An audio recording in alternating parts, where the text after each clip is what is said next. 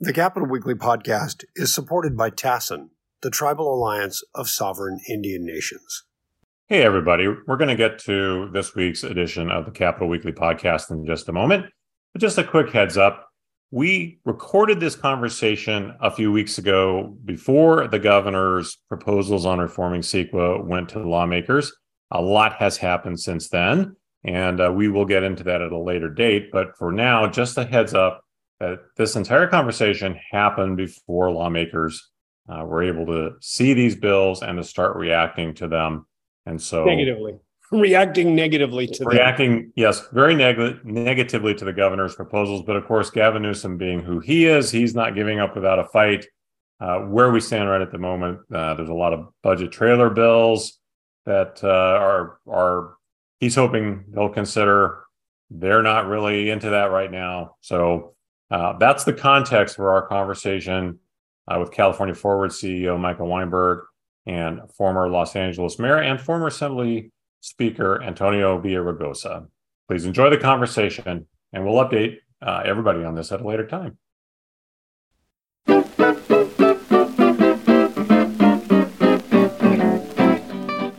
Hello, everybody, and welcome once again to the Capital Weekly podcast. I am Editor-in-Chief Rich Eisen, joined as always by my partner in crime, Tim Foster. How are you doing today, Tim? I'm well, Rich. Thanks.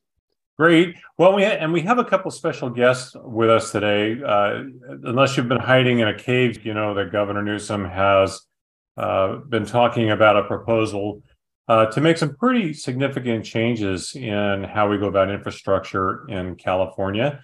And a big part of those changes, the recommendations that he's working on, both through executive order and legislation, are based on a report that was done by California Forward and others. And to help us talk about that a little bit, we are joined today by California Forward CEO Micah Weinberg, an old friend of ours. How are you doing today, Micah? Doing all right, thanks.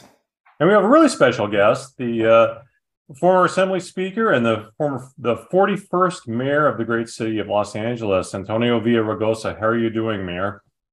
Doing great. Thank you for having me. Oh, hey, it's our pleasure. Well, as I said, let's get right into it because this is clearly going to be a really big issue this year. We've been talking about things like CEQA reform and, trying to streamline permitting in this state for a very long time. It's always been a very heavy lift. Tell us a little bit about essentially what the report says and what from that the governor has chosen to pick up and run with. Well, the governor asked me to be the infrastructure advisor. And I can tell you, it was an honor. One of the things he said when he asked me to do it was that he wanted us. I know the governor for more than 20 years. We debated on occasion. So I knew what he was talking about. Look, our regulatory framework is broken. We're very proud of the fact that it's a rigorous framework, but broken nonetheless. Let me give you an example. You could sue on a project for a decade and more, and people have done it. The fact of the matter is, if climate change is the biggest challenge facing humankind, and I believe it is, and I know the governor does as well, then we have to treat it like an emergency. We ought to have the fierce urgency of now in addressing that climate change. President Biden has that fierce urgency. That's why he proposed this historic investment in infrastructure, $1.2 trillion, 50 to 60 billion of which comes to California. And the state has invested another $47 billion. So never in our history have we invested this quantity of dollars, the amount of money that we're investing in infrastructure in this period of time. And so, yes, we ought to treat it like an emergency. And that's what we're proposing. We're proposing something actually that we've done before. We're saying cap the lawsuits to 270 days, like you did for a football stadium at SoFi for the Rams and the Chargers, and you did in Sacramento for a basketball arena for the Kings. And so we set out to do this work. It also says we're proposing alternative delivery methods, progressive design build, construction management, PM, public-private partnerships, something that we don't do a whole lot in this country, but we do all over the world. And finally, streamline permitting. Break down the silos at the state and local levels to be able to, fast track this. The governor's already doing that, and the state is doing that with respect to broadband. And we've cut it from 33 months to 16, and the goal is to take it down to 11. And we want to do that across the board. Why? Because we want to put people to work in the green jobs. For 25, 30 years, people have argued that if we move to a green economy, we're going to undermine the good jobs that we have in the fossil fuel economy. Well, guess what? We want to create good middle-class jobs. And that's why we have a sense of urgency. We want to green America and the world, starting with California, but we want to put people in good middle-class jobs. Equity and inclusion is key here. We want to mitigate and identify great projects, in every community, and communities that have been underserved and left behind are going to be a priority here. So I couldn't be prouder to have worked with California Forward and Micah Weinberg, who, as you know, is their leader. Boston Consulting was key here. I was, the author, but the two of them, the partnership that we put together is a big reason why the governor's put most of this or all of this in his executive directors. I want to say one last thing. We went from the Oregon border to the Mexican border, met with more than 1,000 stakeholders, environmental justice groups, environmental groups, labor groups, business groups, community groups in 9 different regions from throughout the state. And there was almost unanimity around the notion that we could have a rigorous environmental review. We're proud of CEQA in the sense that it is the toughest environmental review in the country. But we can have that rigorous review and still build our projects faster, smarter, better, putting more people to work in good middle-class jobs. Mayor, I don't think anyone would doubt that CEQA has been the toughest law of its kind, but it's also had the toughest defenders of its kind. What are you anticipating here? Because I know there seems to be more, impetus to do the kinds of things you're talking about than there has been in the past. But there's also, there's no shortage of folks who are going to defend CEQA as is. Do you have a sense of where we're at with maybe being able to make some of these things become reality? Well, let me just say something about the credentials. When I was mayor in those 8 years, #1 American city in reducing carbon emissions, #5 in the world. Built more light rail than anybody in the United States of America, moving people from their addiction of the single passenger automobile to public transit. Used less water, reduced our water consumption to 1970 levels when we had 1 million less people. And LA uses less water per capita than other large cities. The fact of the matter is, when I was in the 90s, I was the author of the Call More Act, which is the biggest effort to clean up the air since the Clean Air Act. And I can tell you this, many people look at climate change and they want perfect. And what I've said is, we can't let the perfect get in the way of the good. And what we have currently is not perfect. That regulatory framework, you said it, a lot of people want to change it, not because they don't support, rigorous environmental review, but because you can't sue for a decade and stop really good projects. Because what's at stake here is the warming of the planet caused by human beings And we believe that it's incumbent on those human beings to have a sense of urgency. So yes, there's going to be some opposition. When I did the largest windmill farm in the country owned by a public utility, Pine Tree, all the people that were for it also sued because that we were killing some birds. We figured out how to mitigate that. The same was true for big solar in the desert. The same people that were for it tried to block it.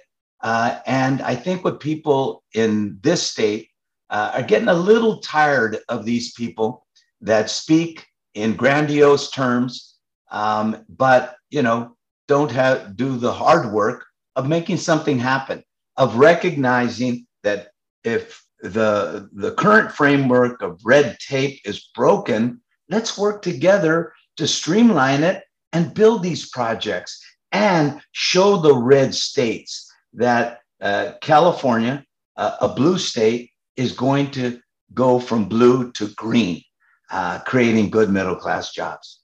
Tell me a little bit about the green bank financing suggestion that you made to the governor, because it does seem like something he supports. How would something like that work? Well, look, at the end of the day, we know that we have an infrastructure bank currently that's not historically been utilized to the extent, leveraged to the extent that we can. And, a green bank, green infrastructure bank can leverage projects, can fill gaps, can attract more money. One of the things that Micah and I in California Forward with the governor's office is going to do next month is we're going to go to the feds and talk again about the TIFIA program, which I used for when I did America Fast Forward. And LA went from number 16th, even though we're the second largest city in the country, went from number 16th in the country in terms of getting transportation dollars to number 1. We're going to look at CEQA and NEPA together, because as rigorous as CEQA is currently, NEPA is not nearly as extensive, but you have to wait to do CEQA first and then do NEPA. I'm saying let's do it concurrently like we did in LA, like Caltrans has some authority to do on some projects, but we need to do all across the board.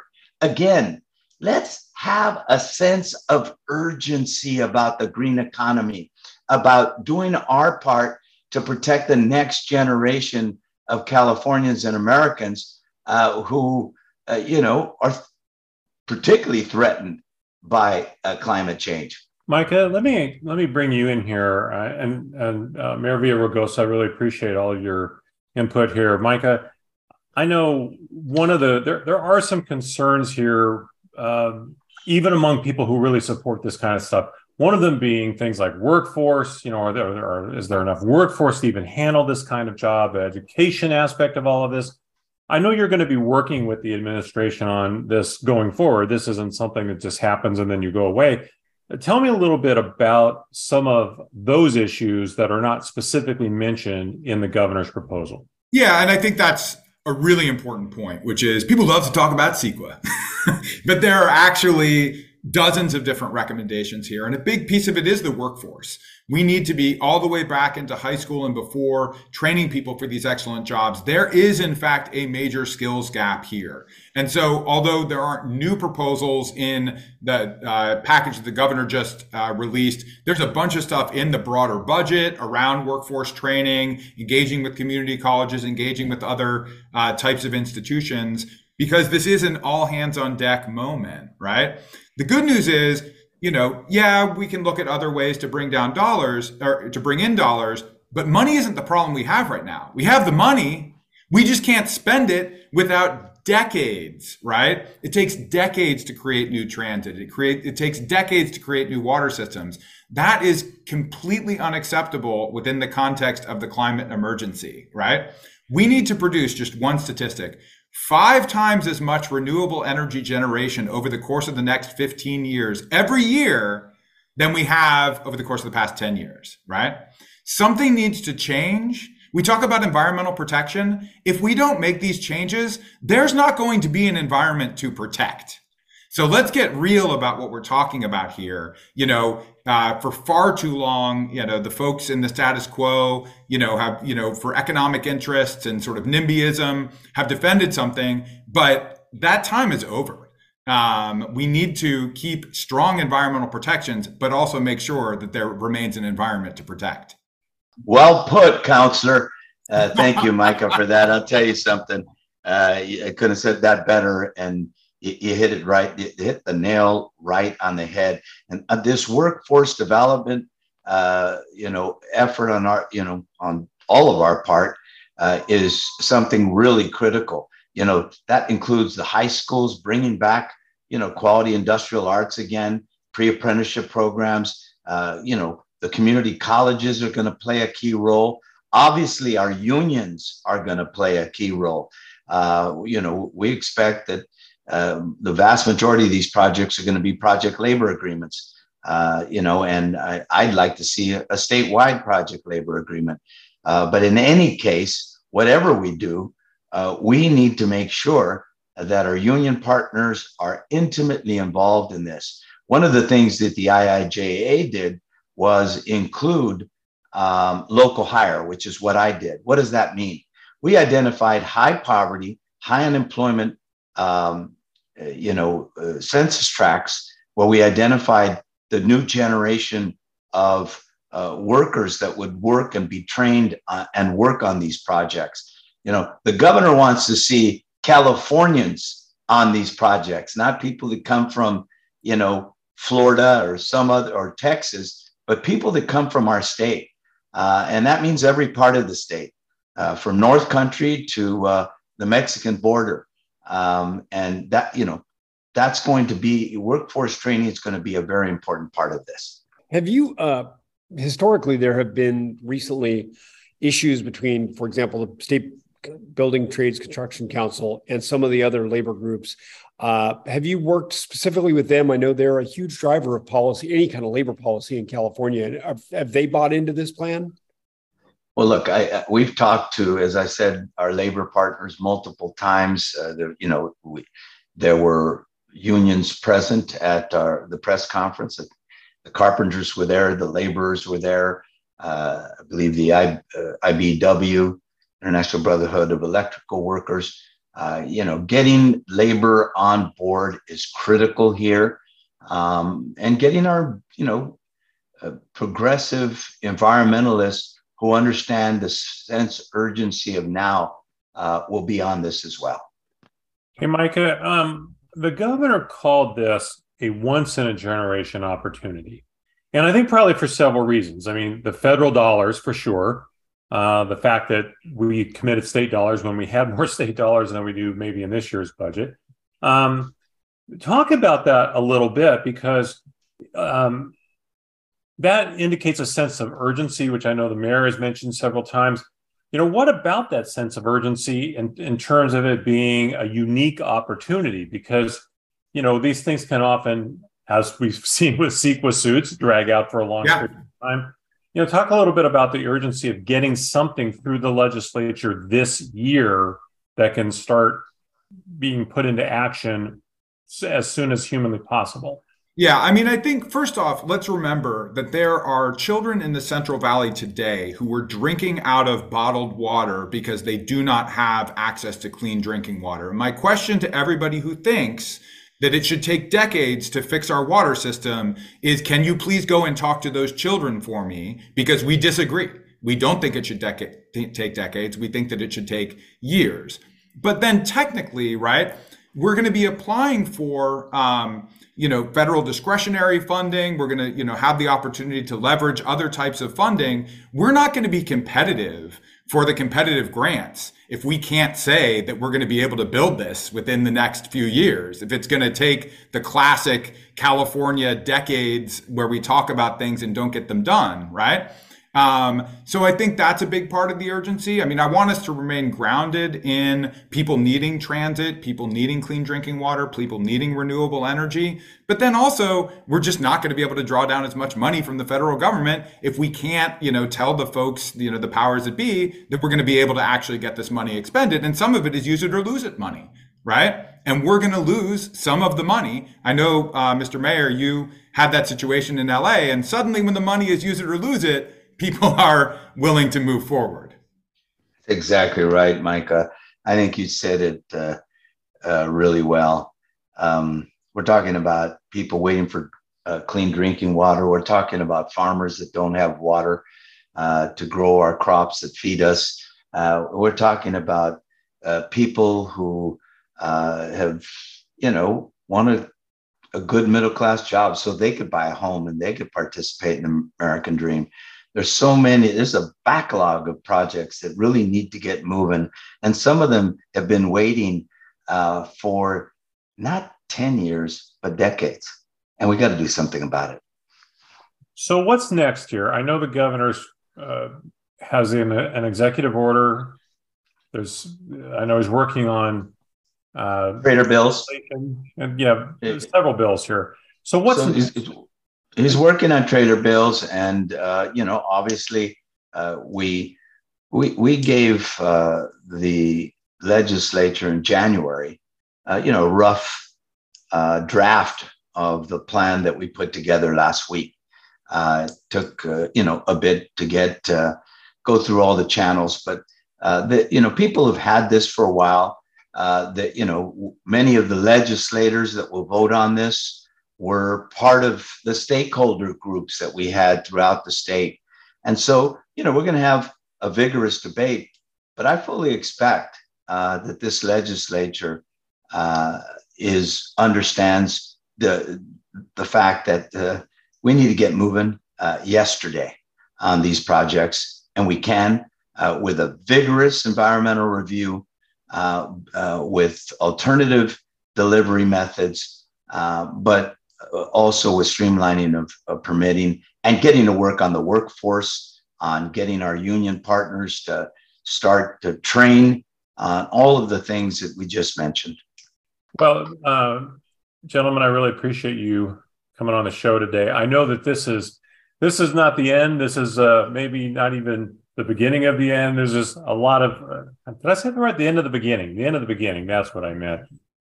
Maybe that's what this is. We're at the end of the beginning, and now it's time for all the real hard work to get going. So I really appreciate you guys coming on the show today and sharing some of these thoughts and insights with us into what's going on. We're all going to be paying attention, that's for sure. So thank you so much for the invitation, and it's great to be on with all of you. I look forward to coming back on after this is done. Absolutely. Great. Probably be like a couple of weeks. No. Yeah. We'll just get a couple of weeks, couple of days. We'll be all through this. This will be an easy one, I'm sure. Just a rubber stamp voting all the way through. Absolutely, no problem. I actually right now don't think it's going to be as difficult as some do. I think you said it. I think there's a lot of frustration with what we're just saying. In its essence, limiting the lawsuits. There's some other technical changes, but not very, just that alone, saves money and time. And the alternative delivery methods, Pete Wilson used design build to rebuild the Santa Monica Freeway portion from La Cienega to 405 in 2 months and 5 days, not 20 years, or 10 years, like would have been normal. So appreciate it. I got to get moving, get on the plane, but we'll talk. Thank you, Mayor. Thanks, Mayor. And I think the mayor actually hit it really on the head when he said, we're using these CEQA exemptions for things like sports stadiums. And I think people get pissed off when they see us using a CEQA exemption to build the Kings Arena. But then when it's time to build a water storage facility or a bike path or, some solar project that is actually going to benefit everyone, then we're not using it. And I think that has changed their appetite for CEQA. Oh yeah. And like a lot of people, we went around the state and people said, I explained that to them and people were like, no, that's not the law. No state would be so stupid as to have environmental exceptions for sports stadium, but not for climate adaptive infrastructure. And I'm like, okay, well, Well, that is our law, right? Let's be honest. I think every state probably would be that stupid. Frankly, I don't know if they have a law, but people do like building sports. democracy. Look, people do like building sports stadiums, but it is more difficult in this state to produce our climate adaptive infrastructure, and it's especially important for lower income communities. I mean, you look at the people that are the most subject to extreme heat events. You look at the people that are the most subject to sea level rise. I live in Oakland, and the Oakland flats, just flooded out recently, right? Again, the question is, how long is it going to be before we get that seawall, right? How many more times is your neighborhood going to flood because of sea level rise, right? And unfortunately, right now, the answer is decades, and it just can't be. Well, you touched on something, though, and I wish we'd maybe had talked about it a little bit more, but, it's public perception and public will is a big part of this as well. I mean, I think bills can go through the legislature. They can get vigorously debated there. The governor can take positions. But, at the end of the day, so many of these things do require a level of adaptive mentality from the community, and the community has to demand it and understand that it does benefit everybody. And I don't know why it seems so easy for them to understand that when it comes to a sports stadium. I think that says a lot about where we're at as a society in America in 2023. But at some point, I mean, that's going to be a big part of this hurdle, I think, as well, as getting the public on board to understand the urgency behind getting some of these projects built and the role that NIMBYism and other things like it have played in keeping them from getting built a long time ago. Yeah. It's I don't know. I really hope that we, are able to, because these are actually a series of relatively modest reforms. I know the stakeholders are going to treat them as if, just like they treated some of these like good, helpful pieces that Senator Wiener and Buffy Wicks put forward around housing. Those were not the totally game-changing, totally California-changing, sort of pieces of legislation that NIMBY suggested they were. They were helpful, positive changes at the margins. This package from the governor is a set of helpful, positive changes at the margins. It's not the end of what it is that we would need to do in this particular area. And I do think largely the public is there. In fact, for that matter, largely the public is there on housing. But the public is different than the people who show up claiming to represent the public. People who care about the environment are different than people who show up claiming to represent the environment. Well, and I think one of the things you're alluding to is that basically that's the nature of democracy, is nothing happens until it's an emergency. Right. People don't want to spend money. If they don't want to spend their mental energy, just as a general thing, I think people don't really like change. Good change or bad change, they're just very skeptical of it. But then when something is really terrible, the mayor alluded to rebuilding the freeway. Well, I remember when there was a freeway collapse, and they actually got this 15 years ago, and they brought people in and they rebuilt this freeway. There's no way to get this freeway back up in a couple of months. And they did. Yeah. And it's not the lack of technology to actually build things. It's the lack of money, energy, willing to push through. And, play devil's advocate, I do understand that you don't want to plow through people's neighborhoods. You don't want to upend their lives. Oh, yeah. Suddenly do all these things people are not ready for. But we do need to, this is me speaking as a person who believes in climate change, sorry, John Fleischman, I believe in climate change, but we do have to treat this with some urgency. And I think that this approach by the governor and assumably by the legislature, who I think will go along with this, has some potential, because I think people are starting to look around at the weather changes. Certainly anyone that saw 1,000 trees go down in Sacramento in January says this is not normal, so I think people are starting to have an awareness of that and be more ready to make changes in a way that maybe they're not normally. Yeah, and I think that, you make an excellent point. We don't want to bulldoze lower income neighborhoods and all that. And the people in those lower income neighborhoods desperately need the infrastructure more than anybody else does. And the infrastructure needs to go somewhere. And it's sort of interesting. We talk about the Justice 40 initiative, right? And that's a big thing around infrastructure, that we want to spend at least 40% of the money here in these low-income disinvested communities, right? But that also means building things in or near low-income disinvested communities. So it's a complicated and important set of conversations, and we definitely need a new way of doing things. Unfortunately, right now we have no way of doing things, which is not actually acceptable, again, primarily for our state's disinvested communities. And, the question is, are people fed up with this? Are the governor and Antonio and everybody else who's pushing that really going to be able to ride a wave of public will on this? Or is this going to, kind of founder on the shoals of the, stakeholder politics in Sacramento once again? And meanwhile, like this not normal, as you put it, like climate change situation is, continuing to spiral, and we need to be able to respond to it. So yeah, fingers crossed, right? I mean, not just fingers crossed, we're working on this like all day, every day, but I really do hope. Well, Micah, thank you so much for joining us today. Okay. Yeah, absolutely. This has been really informative, and we're all going to be paying a lot of attention. So you never know. You might hear from us again saying, "Hey, Micah, let's discuss what happened." Okay. All right. Thanks, guys. All right. We'll see you, Micah. Take care. All right. Well, now it is time for one of our favorite segments every week. I would say argue our favorite segment, actually. Who had the worst week in California politics? The worst week. As always, there's probably a couple of options that we could go with. I mean, certainly, I would say the Oakland City Council and certainly Mayor Sheng Tao is not having a good week, given how things have gone with the vote in the Nevada legislature on handing over almost $400 million in public money to the ownership of the Oakland A's. I'll say it again. We're in the wrong business, Rich. No kidding. Nobody's giving us $400 million. No kidding. Well, and the interesting thing for them is the context behind all that is they just received approval for yet another grant.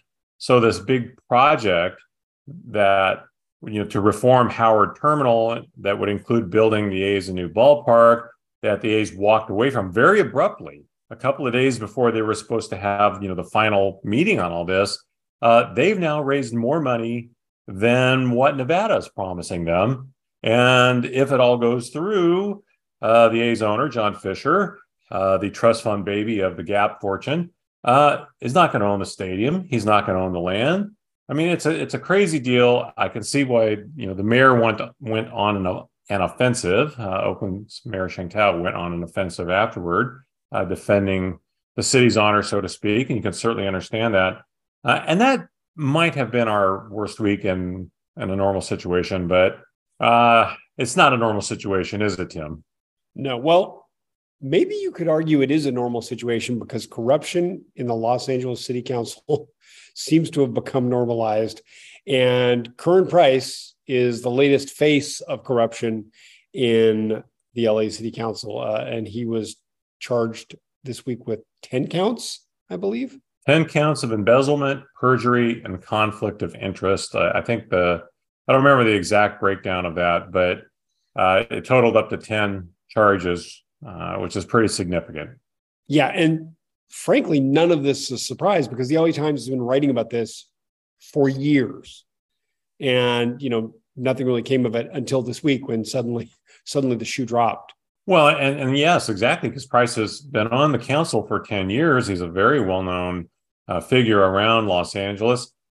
He's accused of, as the LA Times has done a great job of reporting, of having a financial interest in numerous development projects that he was then voting on. No conflict there, right? Receiving lots and lots of money in terms of medical benefits from the city for his wife, which of course happened while he was still married to another person. Those are all things that make headlines for sure. But the bottom line is, here is the breakdown. It was 5 counts of grand theft by embezzlement, 3 counts of perjury, and 2 counts of conflict of interest. And so his defense attorneys are going to be quite busy for a while. Yeah, well, and we have to point out He's innocent until proven guilty. So maybe this is all smoke, no fire. We'll see. But doesn't look good. Doesn't look good for the city council. I'm sure Erica Smith down at the Los Angeles Times is throwing her hands up again. She's like, I have to write this column again about a corrupt city council person. So, sadly, maybe it is normal. We were talking about before we taped, like, is the LA City Council the most corrupt city government in the United States? It's in the runner. It's in the running in any case. There's always, personally, I suspect it's probably somewhere in Rhode Island, but that's just me being biased. Well, yeah, I think sadly enough, I think there's a lot of local governments that could be in this conversation. But yeah, LA would definitely have to be one of them. And, you mentioned Erica. She might be having the worst week in California politics because, as you noted, she's going to have to write this column again. Yeah. Who you feel sorry for are the city, the residents of the city, because you want to have faith that your government has your best interest at heart, and you want to have faith that they're trying to do the right thing, and always playing above board. And to your point, these are alleged infractions. We'll see what happens, but with everything that has happened with the LA City Council, it's just one more dagger in the faith that the public can have in that governing body. And that's not good for anybody. So I'd say they might be the co-equal branch of bad week, worst week in California politics. Yeah, it's true. So, we'll see what next week brings, but whoever it is next week, I suspect will be having a better week than Curran Price had this week. That's just my guess. Yeah, they keep raising the bar. So, boy, if you top this one, I don't know what to tell you, man. All right, Rich. Well, thanks. And we'll next week, we'll look at who had an even worse week, maybe. Let's hope it's not somebody worse than this. But yes, if there is somebody that's had a worse week, we're going to find them. Okay, Rich. I'll talk to you soon. All right. Take care, Tim. The Capital Weekly podcast is produced by Tim Foster for Open California. If you enjoyed today's episode, we hope you'll go onto iTunes or wherever you get your podcasts and leave us a positive review. Thanks a lot, and we'll see you next week.